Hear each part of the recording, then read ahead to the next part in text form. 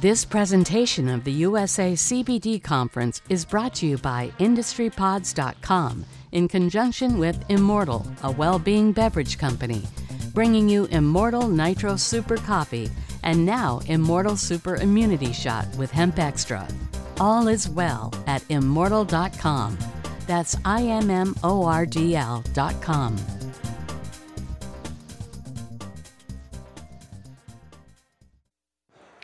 All right, everybody, we're going to get started. Wrapping up our breakout room today is co-owner and chef at Just Chocolate, Michael Fattah. Chef Mike graduated from the Culinary Institute of America in Hyde Park, New York, and the American Institute of Baking in Manhattan, Kansas, for baking science and technology.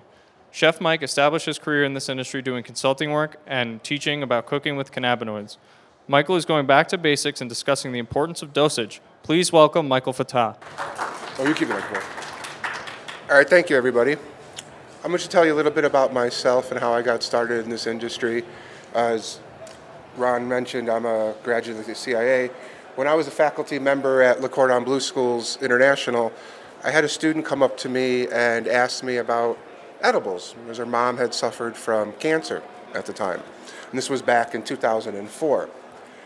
And that experience allowed me to investigate a little bit more, do some research for her, help her medicate her mom with edibles. In 2009, I started to travel from all of the states, and basically I'm one of the few chefs that's been from Alaska to Maine, traveling and educating, talking about edibles, teaching infusions, helping people with the math and questions and what sorts. So I created a career out of that. I took all of that knowledge and I brought back creating edibles in Florida. I was one of the first ones to create a chocolate-infused CBD edible in Florida and have FDA compliant labeling, packaging, everything that was regulated by our Department of Health. I continue to operate that business, now called Just Chocolate, and now I pretty much travel, educate, do forums and CBD events such as these. So what are you going to hear today? Today I'm going to go through 5 or 6 slides about the basics of math. What is 1 gram equals 1,000 milligrams. And that's where the math starts. All of our edibles throughout the country, whether you're a medical marijuana state or an adult use state, all of your edibles are dosed out in milligrams. 100 milligrams is the standard serving divided by 10 milligrams per serving, 10 pieces to a bar, 100 milligrams total. So that's what I'm going to teach you all today. And then at the end, if you all have any questions or anything like that, for each questions I'll answer, we'll go from there, okay? All right. So the first slide is basic practices, know the math. 1 gram equals 1,000 milligrams. Okay, so percentage of potency, whether it's a distillate, an isolate, or a flour. Okay. If you're using a distillate, and I use the example, 1 gram of distillate purchased at your local dispensary will or should have percentage of potency printed on it. So we're in Las Vegas. We all know we can go to a dispensary, we can buy a 1 gram cartridge, and that will say 76 to 86% THC. So if you look at the example I have, 1,000 milligrams, if the cartridge happens to be 90%, then that means you have 900 usable milligrams. So if you took that RSO oil cartridge and you made a pan of brownies, you would add that, you would have 900 milligrams. Now what people get confused is now you divide that by the serving sizes. So you see here, for the simple math, if I take 900 milligrams and divide that by 10 servings, that means each piece has 90 milligrams. Does that make sense? So that's the easiest form. You can buy your RSO oils, you can buy them in a syringe, you can infuse them into your edibles, whatever you make, whether you buy a box of Duncan Hines off the counter, whether you have your own favorite grandma's cookie recipe. It's one of the easiest forms, okay? The next one I discuss is using flour, smokable flour. So if you're somebody who likes flour, the percentages are different. They're quite lower. 15 to 30% is the general range of cannabis across the industry. Again, we're in Las Vegas. A lot of that is printed right on your label. It's right on your jar. So you know that that cannabis you have is, say, for the example for the slide, is 20%. So again, if I multiply 20 by 1,000 milligrams, that means my smokable flower is giving me 200 usable milligrams. Quite lower than using distillate. And we know why, because it's a process where you've taken the flower and you've processed that through to make the distillate. So if you're using your flower, you see here, you'll have 200 usable milligrams. Again, if I divide by the simple number of 10, that means each piece is 20 milligrams. Okay? So it doesn't change. As long as you know that 1 gram is 1,000 milligrams and you know what your percentage is, whether using a distillate, flower, or the next, which is divided under milliliters. 1 second. Oh, isolate, same thing. Whether you're using a distillate, isolate, or flower, you're always just going to divide by the number of milligrams and then your servings. So for example here, if I have 950 milligrams and I divide by the number of servings of 10 for my cookies, each piece is 95 milligrams. That's it. It really is the basics. For a lot of people I talk to, this is just a great starting point. What gets complicated is what are you infusing your product into? If you're making cookies, are you infusing it into a butter? Are you infusing it into a coconut oil? Are you using another type of fat? Are you trying to make it emulsify it into a drink? So that's where it gets complicated. But really the easiest part, it's really the math. As long as you know 1 gram is 1,000 milligrams, and then you know your potency, and then you divide by your number of servings. If you ate that whole pan of brownies that we discussed earlier, well, that would be a heck of an experience at 900 milligrams. But you know if you divide it by 10, each piece is dosed out at 90. Any questions so far? You sure? Okay. That is pretty much my presentation. Because basically what I do now is I leave it up to all of you if you have any questions as far as businesses, infusions, any particular recipes that you've done and have trouble with. You asked me about looking at your COA, so we can talk about that as well. And we can go from there. Does anybody in the audience have any questions? Go ahead, Nick.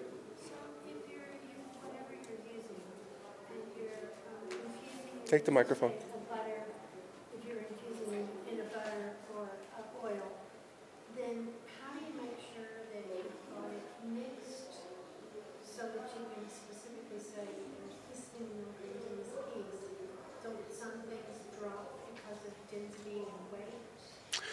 That's a good question.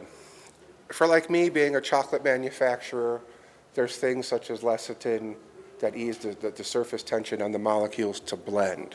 Okay, I use a fat that's indigenous to the chocolate, and that's what I use for the infusions. For me, it's easier because I can go to a lab, have it tested, and then I can kind of check myself. For the home baker or the person who's just starting out, that might not be a readily available option for you. Okay, it's just like anything in baking. If you're scooping that, if you're incorporating into that fat and you're putting in that cookie, it's basically portioning. So I would really take that on a case-by-case basis of what item you are making. If it was a chocolate chip cookie where you're creaming the butter with the sugar and you've already added your component to the fat, then it's just making sure that you've mixed that cookie properly to make sure that fat is evenly dispersed throughout the recipe, and then baking it. Okay. If you're someone who uses the types of machines that will do the infusion for you, like say a magic butter or a herbal infuser or something along those lines, and you've made your butter ahead of time, you're going to be on a pretty safe path of consistency with that because you've already made what I like to call your stock butter, your infusion. And then you're taking that and putting it into your recipe. So when it comes to baking, you're pretty good with that. Where it gets complicated is chocolate items and gummy items, especially when you're talking in production and then, going down the assembly line. Does that answer your question? Yeah. Do you use this for to improve taste? Do I use... Do you use cannabis to improve taste? No, because some people don't like the raw flavor of the cannabis, so some people like the cleanliness of it, so sometimes using a distillate would be better than actually being the old school way of taking your flour and making it in your butter and straining it out. Because the more you stir cannabis in a fat, you bring out that chlorophyll flavor. And that's that rawness that some people don't like. And then there's other people who I'd say who they like to taste a little bit of it because they like to know that it's there. So it is used to improve taste? No. So No. what is it for? What is cannabis for? Yeah. Well, cannabis can be used for a lot of medical ailments and treatments. Some people just want it for the experience of euphoria, of getting intoxicated. For some medical patients, they may use it for pain, relief, maybe sleep, anxiety. So it depends. You take that on a patient-by-patient basis. But I don't think cannabis isn't used for flavor. It's always been used, and I think I'm safe to say, it's been used as an edible. It's been used to get intoxicated, to get high, to have a good experience with your friends. Does that kind of give you a little bit of a better understanding? That's not what I've heard or read from some of the materials I've gotten. Okay, so tell me, what have you read?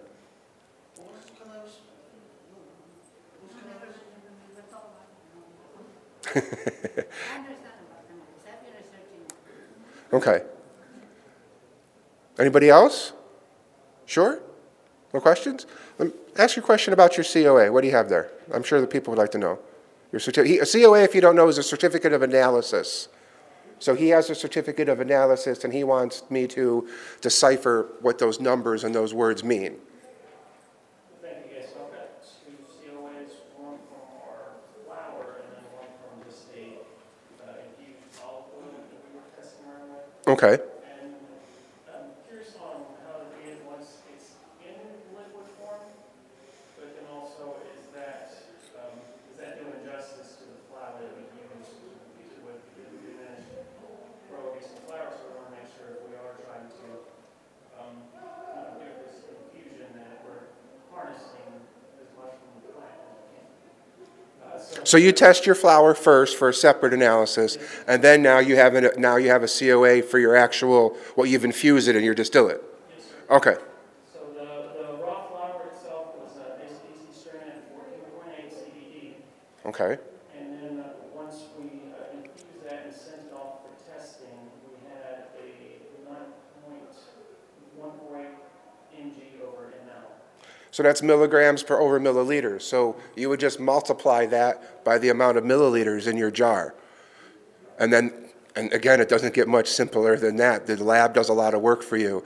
And when I give those types of COAs to clients of mine, and they'll say, well, it says 6.2. You mean there's only 6.2 milligrams? I said, no, it's milligrams/grams. So if my bar, like I mentioned, is 100 milligrams, or by weight, now see, that's where people get confused. My bar weighs 16 grams. So I have to multiply 6.2 by 16 because that's what they're giving you on that analysis.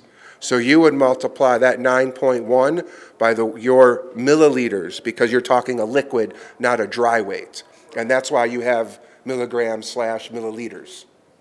And just, won't hurt my feelings, what is your opinion on the concentration of this control? Well, you used a flour that was 14.8, which is on the lower spectrum, but it's a CBD, which we're still learning and growing, and people are catching up with the technology and things like that. So you're not off base with that.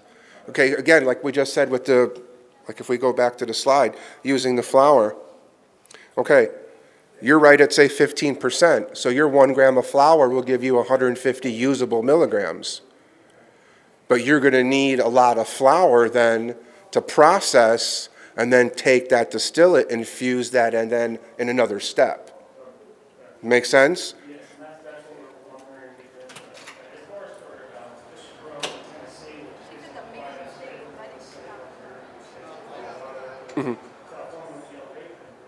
but we just wanted to make sure that we weren't wasting the plant in the process. Not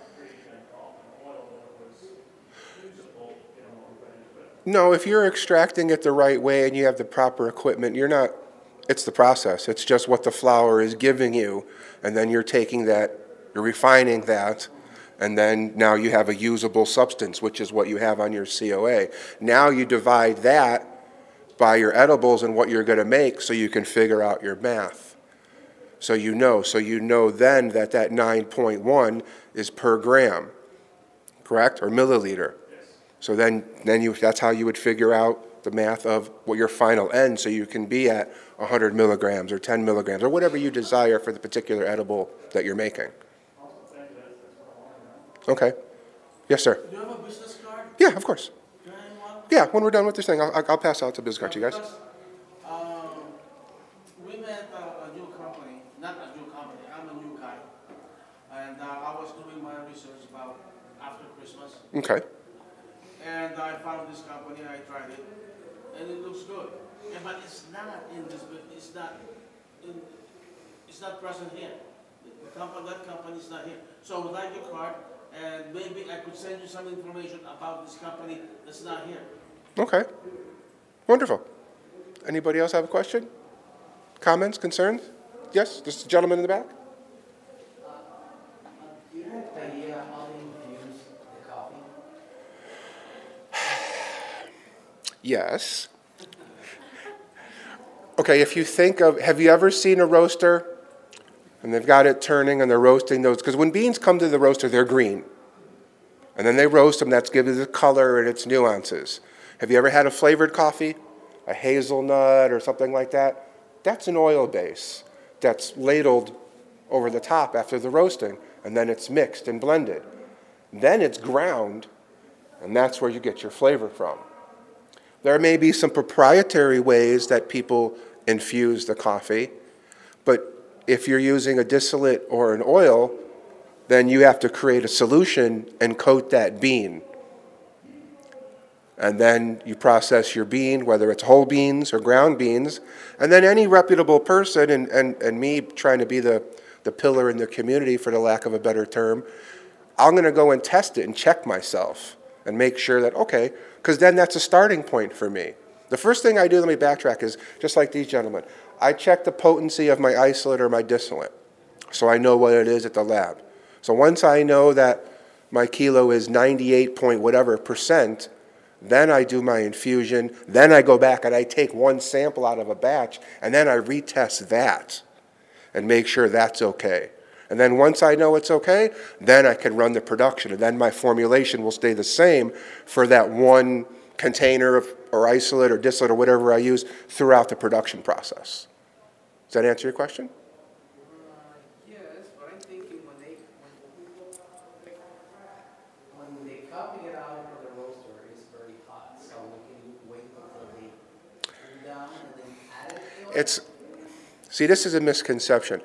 How hot do you really think it is? Because you don't want to go too hot, because you what? You burn the beans. And if you ever smelled burnt coffee, it is the worst smell ever.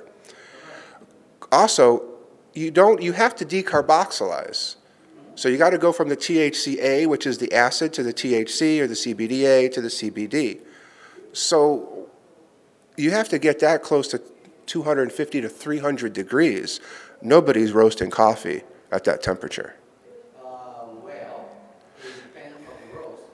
So But you can, as a medium roast, right. you can go up to 250, then you take it out and wait until they cool down. Correct. So where the right point is when they cool. Absolutely. Thanks. Yeah. No problem. It's good. It's a good question. Lisa, you had another question? Can you talk a little bit about liability insurance? You're talking about it. All right. Okay, basically for me, I'm very transparent with my banks and insurance company that I'm a CBD company. I prove to them my experience, what I do. I have a policy on the facility. I'm an edible manufacturer. My facility is registered with the FDA. I let them know that. I let them know I produce chocolate bars. This is what I do. This is the location. And I have a standard policy for manufacturing. And I just tell them what it is I do. And I mean, honestly, that's really it, just to cover myself. And most companies, what they'll give you is $1 million and then up to $4 million for, liability and things like that. And that's just what I have. I never had an issue with it. I've had insurance since opening the business 3 years ago. I would just shop around and see what you have. Don't let somebody charge you hundreds of dollars. I'll be honest with you. I pay $80 a month for my insurance. Liberty Mutual. No, now everybody's going to call Liberty Mutual. I was just notified by my insurance company that they're going to drop me because I've added topicals that have CBD in them. And so I was looking online, and somebody quoted me like $3,500 a year. $300-500 a year, divide that by 12, that's about $60 a month. So that's not so bad. That's like a cable bill. Actually, my cable. No, shop around. That's other people trying to make money off of the industry saying it's justified, and it's not. You got to realize that I've had 20 years of experience. I had to, basically give them a resume of what I do and what it is I'm doing, and that I'm, Department of Health certified, and we have all our paperwork. I'm not somebody in my garage making edibles. So I think once you kind of explain yourself a little bit more and you shop around, Lisa, you should. Right. Anybody else? Okay. I'm going to pass out my card if anybody wants it. So after the gentleman in the front here, and that'll be it. Thank you, guys. This podcast was produced and presented by Industry Pods in conjunction with the USA CBD Conference in cooperation with Immortal, a well-being company. Any unauthorized use is strictly prohibited. Any and all trademarks are the property of their respective owners. The world's best-known investor and Wall Street expert Warren Buffett once said, "Wall Street is the only place that people ride to in a Rolls-Royce to get advice from those who take the subway." Mr. Buffett's quote is remarkably accurate, but how many people would rather receive advice from him than someone simply guessing? Welcome to Buy, Hold, Sell, your single source for Wall Street knowledge and profitable guidance. Please join me, Todd Schoenberger, and fellow trader Tobin Smith, as well as host Veronica Dudo, for a podcast known to move the needle for investors. Tobin and I are seasoned Wall Street executives with deep investment experience, and we are prepared to share our advice to those who choose to listen.